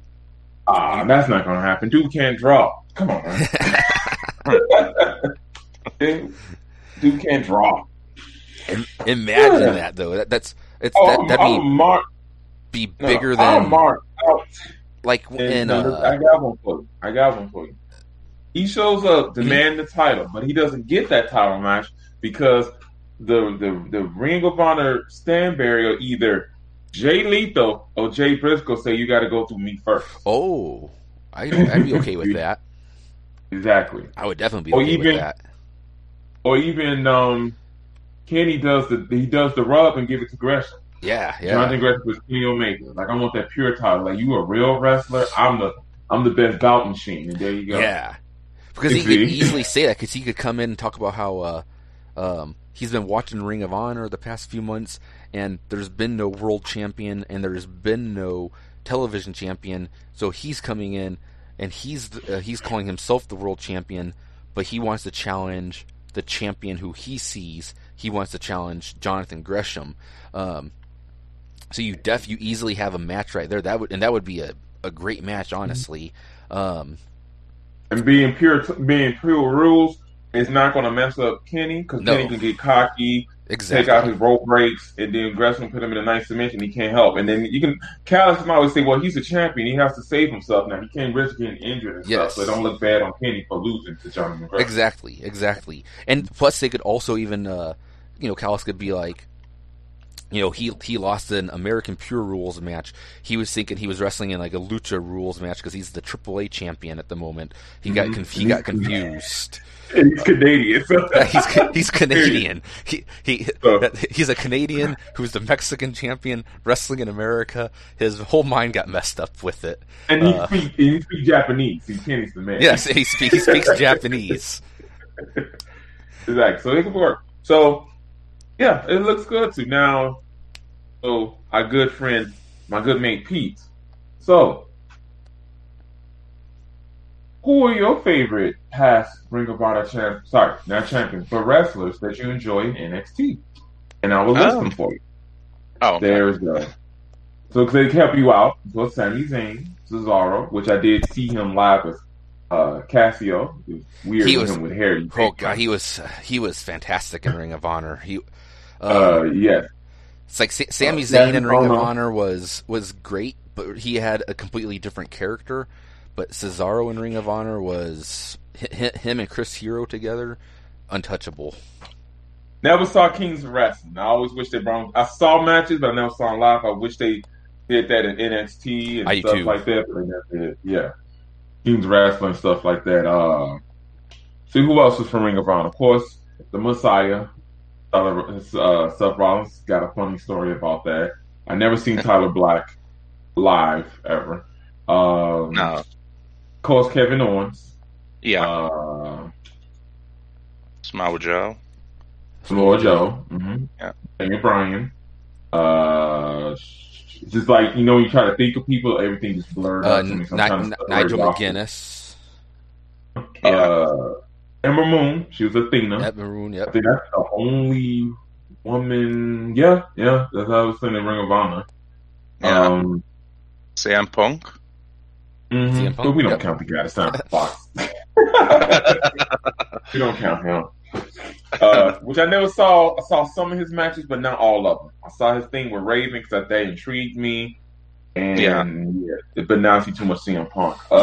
His stuff with his storyline with Samoa Joe. That was a great fucking series of matches. Mm-hmm. Yeah. And then, of course, Undisputed Era, Austin Aries, Strong and Aries, Deonna Purrazzo. Mm-hmm. And any one of those your favorites there. I know Cesaro. To let you know, he did the whole weird. Help me out here, Joe. Mm-hmm. I want to say European douchebag with the long hair and the briefcase. Yeah. Completely, yes. He came out the sledgehammer and stuff. Was he under the name Claudio back then? Yes, Claudio Castagnoli. Yeah. Like, hey, when he did uppercuts. Hey, he was the typical like long hair Brit douche you see in movies. They always portray like long-haired British people as like rich snobs a lot of times in film. Which, usually most people with long hair a lot of times really aren't like rich snobs a lot of times. I mean, no. two of us on this pod have long hair. But see, here's the difference. Y'all don't slick your hair back though. That's the thing. I don't slick it back. That's true.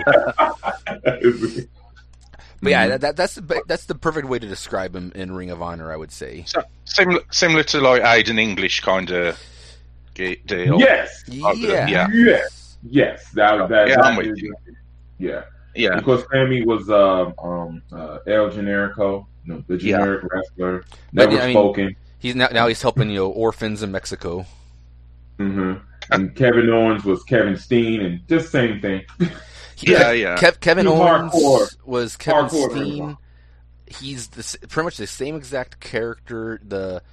When he's the heel, the complete asshole in your face heel. But in Ring of Honor, not all the time, but he would drop like a lot more swears and shit in Ring of Honor. He was pretty vicious in Ring of Honor, especially his stuff with Generico. Scum was a fantastic faction. So there was a lot of good shit with Steen in Ring of Honor. With like the Fallen, there was a lot of people who were in the Fallen as well in Ring of Honor. And that's my story come in. I probably told this in chat, but I'll repeat it. This is the hate love relationship with wrestling. Or Age of the Fall. Like I rather, said, Fallen. Yeah.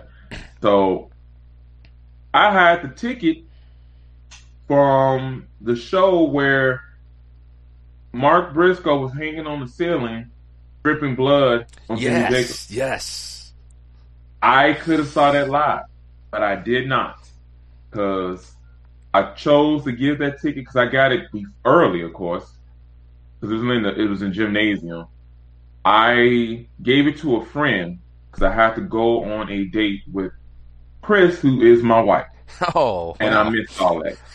My friend's like, "Oh my God, this happened!" I'm like, "Oh my God, I'm big Jimmy Jacobs mark." And yep, missed that live. That's the love and hate relationship of wrestling. Sometimes you gotta take that chance. You always think, nothing's gonna really happen. Nothing special. Look at the card. Nothing's gonna special. Like I could miss this, and I missed that big thing there. Yes. Pete, look the segment up when we're done. It's a sight to see, to say the least. They don't like to show it anymore either because they just thought, "Ooh, that was too much." That was man. I'm like, no, that was awesome because he had an all white suit, Pete, and he kept on talking. He did this thing and it kept on getting redder and redder, and it was. It sounds brutal. Yeah. Like, what was it again? Say it again. Sorry. Age of the Fall. That was the faction. Age of the Fall. It was Jimmy Jacobs, underrated, love of the Zombie Princess, the Necro Butcher, and and an unknown person called Tyler Black, aka Seth Rollins. Plus, Brody Lee was also a member of Age of the Fall. Was he? Okay. I just remember them three there. Yeah. Yeah. So stuff like that. I mean, not AEW, Ring of Honor. They've always had decent factions like Age of the Fall, Scum, Bullet Club, Kingdom. Now they have. Don't forget the Embassy now. Yes.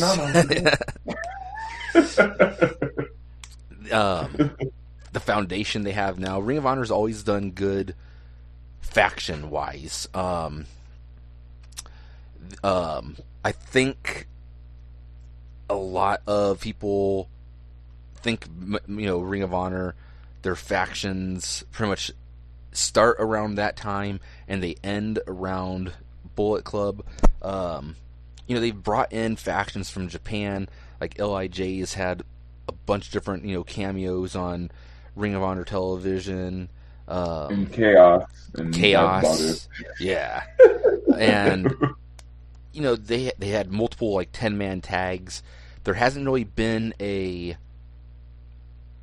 feud between or big match between two factions of Ring of Honor for about, I'd say about a little over a year now, because they had this one kind of fails in comparison when you had Villain Enterprises versus Lifeblood, because it was good matches, but it just felt lackluster. Yeah, the Villain Enterprises were great. Lifeblood was bad.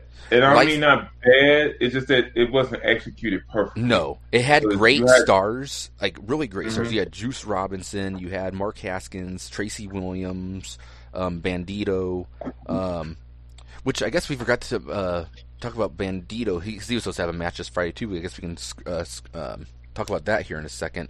But it just didn't really go anywhere because it felt really forced at the time. And also had Tenille Dashwood in the faction for a little while. But you can only see them face Bully Ray so many times. PJ Black joined up with them a little bit. He never officially joined. This was Lifeblood. Juice said that there's the love of wrestling, the lifeblood of wrestling missing in Ring of Honor, which I'm like, no, it's not, but okay.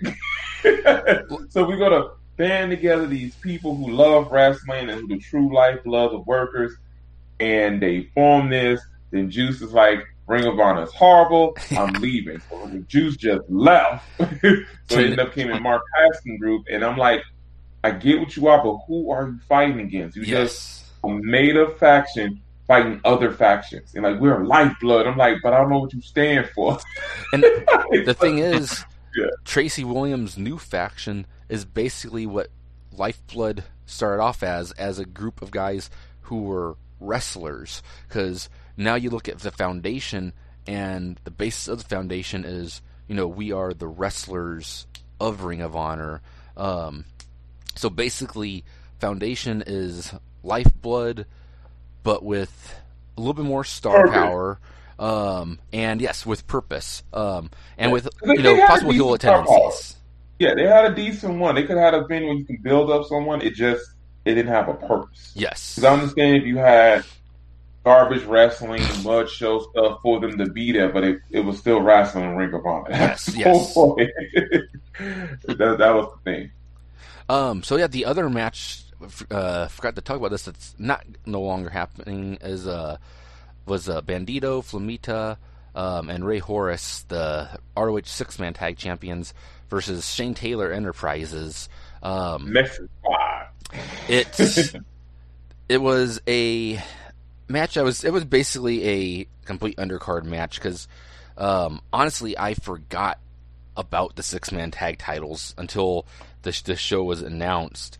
I didn't, because when we talked about when Surf Friend, like majority of their champions are Mexican, and we don't know if they can actually defend them. That's why yes, that is true. The 6-man TV and world champion are all about Mexican descent holders. So yeah. Yes. But yeah, it's like the match itself. 2 of the guys in the match can't wrestle because of what's going on with COVID, which is Flamita and Bandito.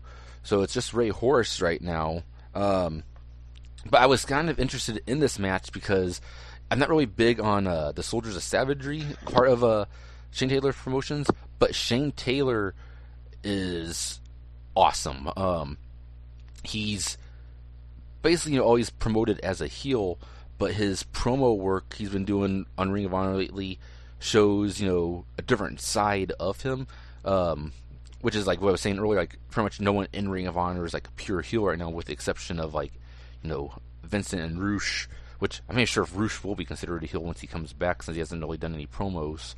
So I guess basically just Vincent and Bateman are like the only real heels at the moment. But Shane Taylor, he's always been able to go in the ring. He's definitely better now than he was when he was teaming with Keith Lee. He lost weight and he found his purpose being that mercenary. Yes. And now he has his own group. So yes, I'm finishing. He's grown completely, because when he started off as the mercenary, I was kind of like, because he was doing a lot of stuff for random, factions, random stars. Yeah, it's easy. It's an easy gimmick to do. Like, all right, I'm gonna pay for hire goon, and that's when. Because it looked like at one time, it looked like they were doing a faction with him and Bully Ray and the Briscoes and Silas Young. It was teased, but it never really became an actual faction, which I'm glad, because I hated Bully Ray in Ring of Honor. It was just overdone, same exact promo every single week, same matches every single month. But Shane Taylor is coming to his own. A WWE guy. Yeah, exactly. And side point, right quick, you know what NXT really can use? And he could be a monster here if done correctly, and give him a 3-man stable. Silas Young. I agree. He could be. I would say who the biggest heel ever in NXT came out of, because it's kind of hard to say that. They go heel, but then they don't really go heel. I'd say in NXT the best, in my opinion, the best heel run in NXT was Kevin Owens from when he debuted until he left, because he was feuding with like 6 people at the same exact time, no matter what. He was always and I felt like Kevin Owens was in NXT as long as you think he was. No, yes, he was only in NXT for like 6 months, 8 months. I know. Yeah, but with the whole week, how they do TV, it doesn't felt like he's not on there all the time. But Silas Young will be a monster heel done correctly. He could be. Pete, he's the real man. Y'all little pussies. He is. You gotta do with your little weird hairdos and everything. And I'm a real man. And see, that would work. NXT would he would be great in NXT, honestly. Especially Exactly. like you get him like paired with like not necessarily like Everrise, but say he comes in, say like a team like Everrise, where he sees them and he's just like, you know, you guys have all the talent in the world, but you know, you guys are back here like, you know, doing your hair, doing all this. I think he would actually be great with Everrise as well. Like like he turns kind of like what he was doing with the boys in Ring of Honor, except you know where the boys decide to stay flamboyant, you know, like Las Vegas dancers with Dalton Castle. Everrise is like, you know what, you're right. We need to listen to this guy and do what he says. Almost would be doing push-ups, running, doing man things, cutting trees and stuff. Yeah, Pete would be all over it. It's just like that. I just see it now.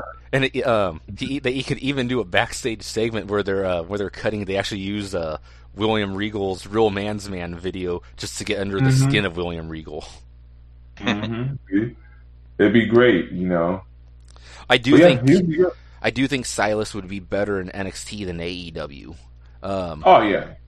Because I think AEW has too many heels kind of similar to him. Because I think like the Butcher and the Blade, I think kind of remind me a lot of him as far as in-ring style and look as well. I think he would get lost in the shuffle in AEW just because of the amount of like there are a lot of heels in AEW who try to be the most badass of the badass. I mean, you have Lance Archer versus Eddie Kingston, basically in that mold. So yeah, I think Silas Young in NXT would definitely work, especially if they get, you know, crowds back at Full Sail. Him just completely ripping into the crowd, he'd be able to get so much heel heat. And last side note, this is my pre-Walter thing. So I was with this small group. We was, you know, social distance.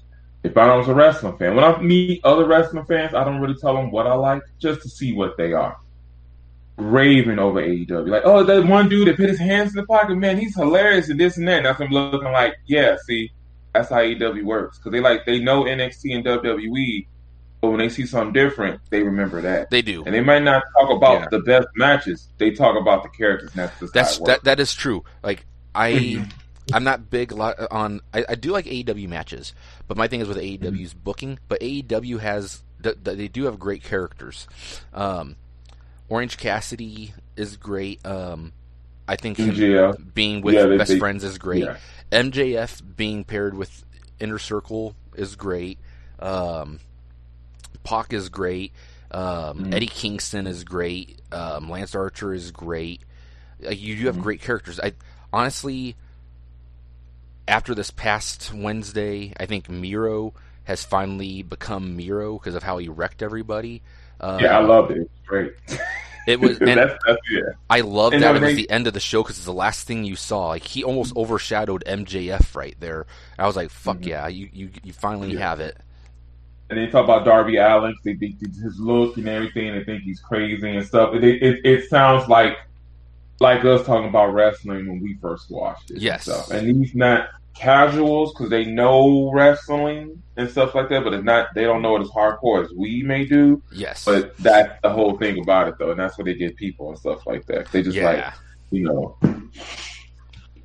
Sub one girl, she was crazy. She didn't like the New Day, but like the Street Profits. I had to like spit at her or something. Like, how dare you? Right. But that's a weird side note there. But yeah.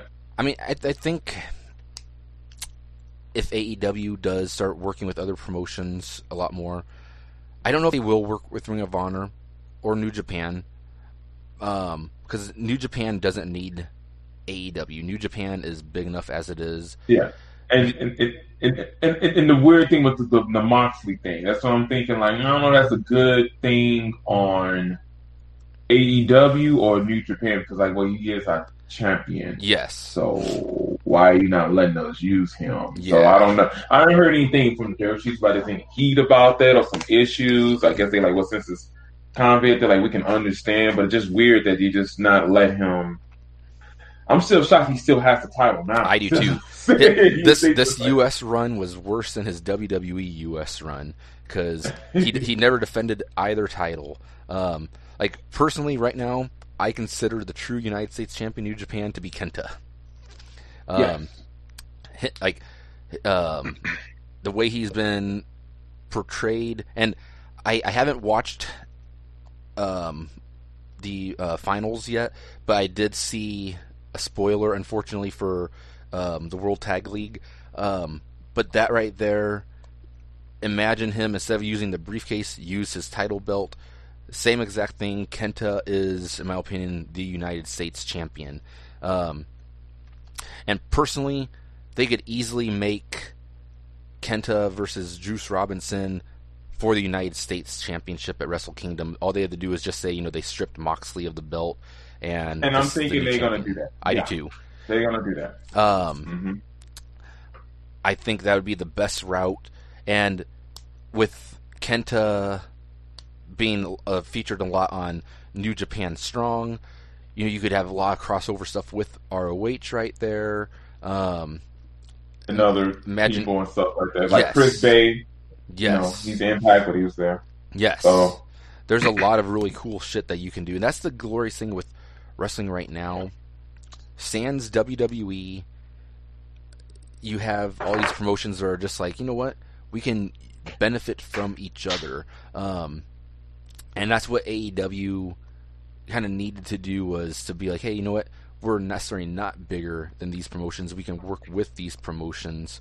NWA, they could use that because NWA, let's just face it, the past 20 years has been needing indie promotions, but now they can use actual legit promotions. MLW, they need it because, let's face it, MLW isn't casuals. MLW isn't like people just strangling through late night TV. MLW fans are wrestling fans, but the MLW audience, aka wrestling fans, is a small audience. So MLW, they definitely could benefit from AEW. So if we have one listener here from New Orleans who might be working at the moment, might be jacking off to Ricky Morton at the moment, who knows? He could, shots fired, MLW could definitely benefit from AEW. He'll wait for his Lord and Master Jim Cornette to bash him. Like, it's stupid. I'm like, of course it is, because your Lord and Master told you that. So yeah. And Ring of Honor obviously could use that to help bring people back who left Ring of Honor 2 years ago. Because we're going on to, with Final Battle, we're going on the 2-year period of when Ring of Honor lost their audience because of the Elite announcing that they were leaving. And that's why I think if Kenny's showing up, could bring that up, though. Yes. So they can work something out and stuff like that. They need to help each other and stuff. It can be... See, when I say work with each other, I don't want New Japan, Ring of Honor thing, because closely New Japan was big enough to, like, yeah, we do the booking. Y'all just yes. show up. Yes. Yeah, y'all can do little smaller things. Like, I wouldn't mind the Briscoes versus FTR or something like that. Same. And everything like that, yeah. You just do it every once in a while. Like, if yes. Like if AEW, hypothetically, let's say for like FTR, for example, say they were still the tag team champions and they were running through the entire roster and they needed some new opponents. Easily, all they had to do is Tully Blanchard's cutting a promo about how they ran through the Bucks, they ran through the Hybrid 2, they ran through Santino and Ortiz, etc., etc. There's nobody else for them to dominate. They're challenging for next week on Dynamite. Any tag team from the entire world can come back and challenge them for the belts. You bring in someone like the Briscoes. You just do it as a small dose here and there. And this is the proper way you do it, so it can help both people. And I already know wrestling fans now will hate it. They don't touch each other to whatever pay-per-view it is. Yes. But you do have them come on shows and have matches. And you can have FTR. Well, we here at Ring of Honor, see what y'all got. They can face mid-tier tag team. Okay? It could be, I'm just saying, PCO and Mark Briscoe. Or something like, not Mark Briscoe, but like a mid-tier tag team. So you have FTR at Ring of Honor show or TV.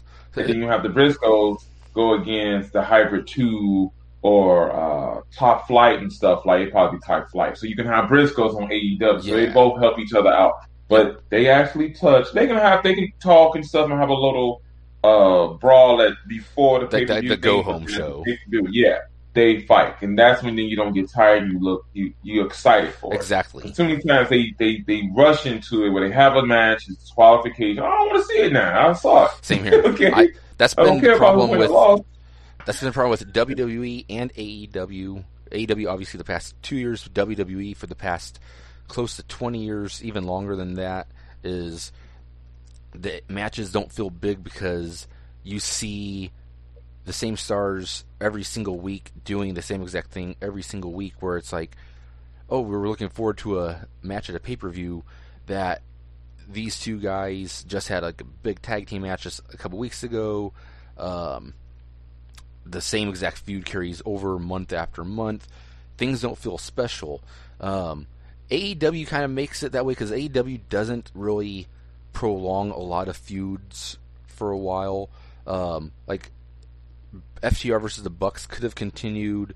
Jericho versus Mox could have continued, but it's like, they drop a belt and they kind of move on for a while, but they still, the person who lost the title still wants to regain it, so it's still in the mix, but it's not an every week situation. Ring of Honor does that well. MLW does it well. Pretty much every company does that well, really, except for WWE. But AEW's weakness with it is they still have a lot of people overly interacting with each other. Like, to me, FTR versus the Bucks didn't feel as special as it could have because we had seen them mix it up so many other times in like the 4 months prior, whatever it was, before they finally had their match. But I mean, that's the thing with pay-per-views, is they need to feel special, and I think promotions helping each other out doing it that way with cross-promotion would definitely help make events feel special again. Mm-hmm. So, what's our time? We are at close to the 2 hour mark, so just about finishing up. So let's leave this one, and I'll let Pete know. Top 3 best Ring of Honor entrances. Ooh. You can go to 5 if you can. Let's see. Dalton Castle. This is in no particular order. Dalton Castle. When Bullet Club was hot in ROH, Bullet Club, because I don't want to say just the Bucks entrance, but just the actual Bullet Club music just had a complete different vibe in the arena. LIJ, their Ring of Honor entrance felt special. It had more light work than most Ring of Honor shows did. Punishment Martinez, where they would have the lights go dark with the red light above him. If I were to round up to a 5th one, I would say... I'm trying to think of going through main, like, current roster first. Oh no! I'm not gonna be all over the place. Don't worry. The addiction. The like when they had like the Worship Us Now theme. Yes, like Worship Us Now. It was bad fucking ass because like especially the way they came out with like Kaz wearing like the denim vest with like the band patches on it, and Christopher Daniels wearing that like World War II getup he would wear. Because he was a ring general. Yes, that was great. It was ring general. And like had medals and everything. They had like different walks and stuff too. Like Kaz would come down kind of like even as a heel, like he would be like the fired up like cokehead, basically, like running down, like going down the ramp. But then you'd have like Christopher Daniels walking behind with like his arms folded behind his back and everything, just kind of like surveying what was going on. Honestly, I might put that as my favorite Ring of Honor entrance. I love. And I'm their sorry, entrance. I meant to say interest in music, like theme songs. Also, I'm sorry. Okay. I didn't say that. Yeah. As far as theme songs go, as far as themes, I would also say the Addiction, Bullet Club's, Adam Cole's. Yes. Adam Cole's is great. This is a current one, but Tracy Williams, his current theme, I would put as top 5. I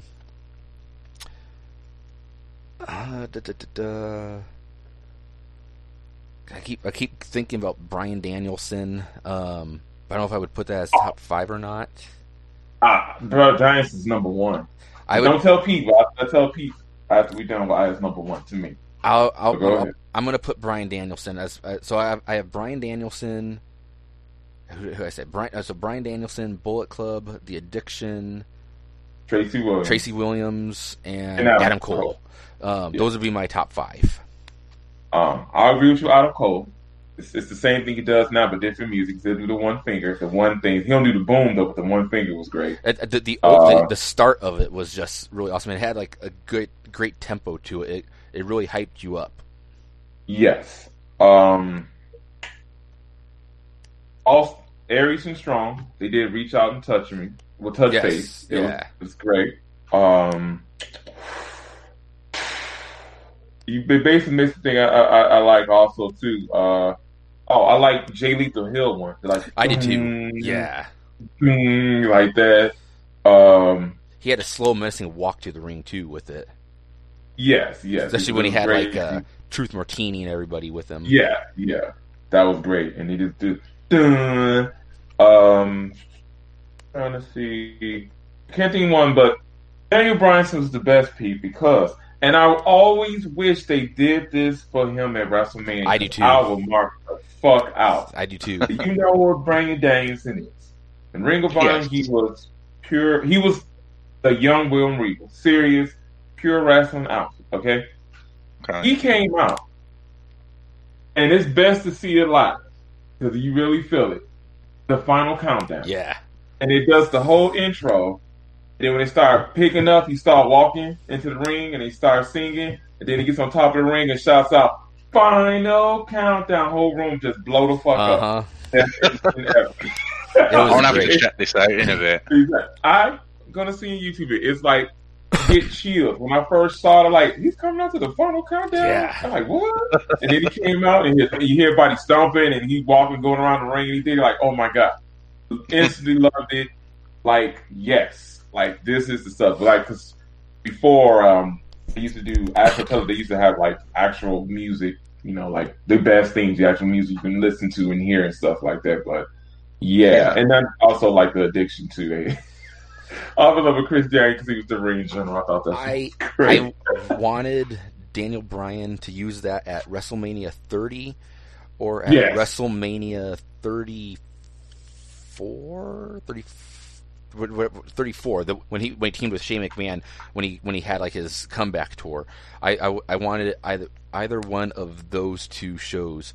I really wanted him to WrestleMania 30, 34, 30. So WrestleMania 30 when he won the title, or WrestleMania 34. Okay, WrestleMania, thinking about years. Yes, 30 or 34. So 30 when he won the title, and 34 when he came back to team with Shane. I think that would have been the two best times for him to use that as a Mania entrance.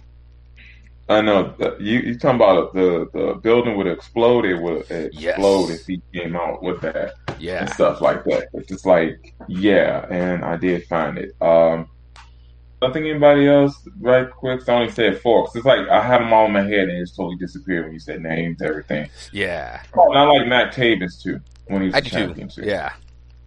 Yeah. So, but that's my final things. Love Ring of Honor. Always will. Always great memories. Ring of Honor helped me meet Justin Jungle Liger for the first time ever in my life. Autograph and matches. Go to Dalton Castle, Jay Lethal, Christopher Daniels. I saw Evil in the bathroom taking a piss. Okay, when he was on excursion. Okay, you know, saw Maria walking around, and Uh, it was I poked fun at Colt Cabana because I hated him I since did day too. one, and he's from Chicago from me, so he was hometown boy. I still booed him, and I saw Jimmy Jacobs, I saw the Bucks versus Red Dragon. I saw Samoa Joe when he was in Ring of Honor, and he said like, "Hey, guys, don't boo Monka. He's a good bro." And I'm like,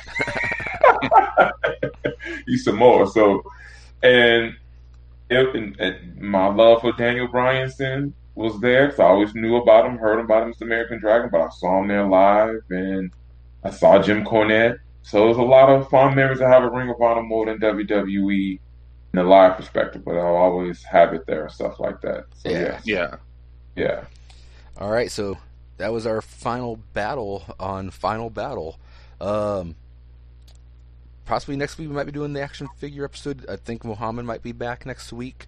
But yeah, Ring of Honor will be this Friday night, about 8 p.m. Central Time, I want to say. That's usually when it starts on Honor Club. Pete, if you're watching stuff with us this Friday night and you find a live stream, you should definitely check it out with us. Yeah, I plan to. I'm pretty excited for it. This is probably the most excited I've been for a card since Halloween Havoc. And Halloween Havoc was basically just because of it being Halloween Havoc. But yeah, I'm super excited for this show. Even the low card matches, the top matches, it just feels like Ring of Honor is back, so I'm super excited. Yeah, you've hyped it up too much for me not to want to watch it now, Yeah. so I'm going to find it for sure. Definitely. Gotta see Roosh come out the bull mask Bull. and everything's a badass. and then the Foundation, they come out in their masks now too. So yeah, there's some pretty extravagant entrances. I think this week they're going to do some super extravagant ones because Final Battle is basically ROH's WrestleMania. It's their big event of the year. It's usually between that and the anniversary show, but Final Battle kind of is because it is the one show where contracts usually end for a lot of stars. So a lot of people, I'm not sure how it is this year because I haven't really read any rumors of people leaving the promotion, except for Flip Gordon, obviously. But yeah, Final Battle is kind of like their big blow-off show. It's their big season finale every year. And then it kind of reboots the next month, not necessarily in a complete way, but they have to find new people to fill certain voids a lot of times. So they usually go all out with the entrances. So yeah, this Friday should be pretty damn good. Yeah, and, looking forward to it. And one last thing, Ring of Honor memory. I saw live Daniel Bryanson versus Lance Storm. Oh, Yes. Nice. oh my God. But yes, that's it. Yeah, I'm looking forward to That Final is Battle. amazing. We're gonna have a little wrestling. What's they call it? Boosh, because TLC is that following Sunday. So Oh yeah, sure. great Yeah. wrestling, good thing, and then we got TLC. Yeah. So yeah, we're not saying it's gonna be bad, but It's not going to TLC. follow up. It'll be especially coming off Ring of Honor weekend, which a lot of Ring of Honor pay-per-views usually run WWE weekend anyhow. But this weekend especially, it'll be very much like in a takeover sense because if you watch Final Battle with these guys going in to prove something, and then you go watch TLC, I think it'll be kind of like when Takeover used to run before a pay-per-view. You're going to be like, Yeah. oh shit, I just watched this great show, and now I'm watching this. So it'll be a big difference of opinion between TLC. All right, well, anything else that you guys can think of before we close the show? No, No, I All think right. everything's been covered. All right, well, lately I've been saying this to close the show, and it's very fitting for here because it's stolen from Ring of Honor's Ian Riccaboni. Happy wrestling, ladies and gentlemen, and this, of course, isn't from Ian Riccaboni, but stay classy, San Diego.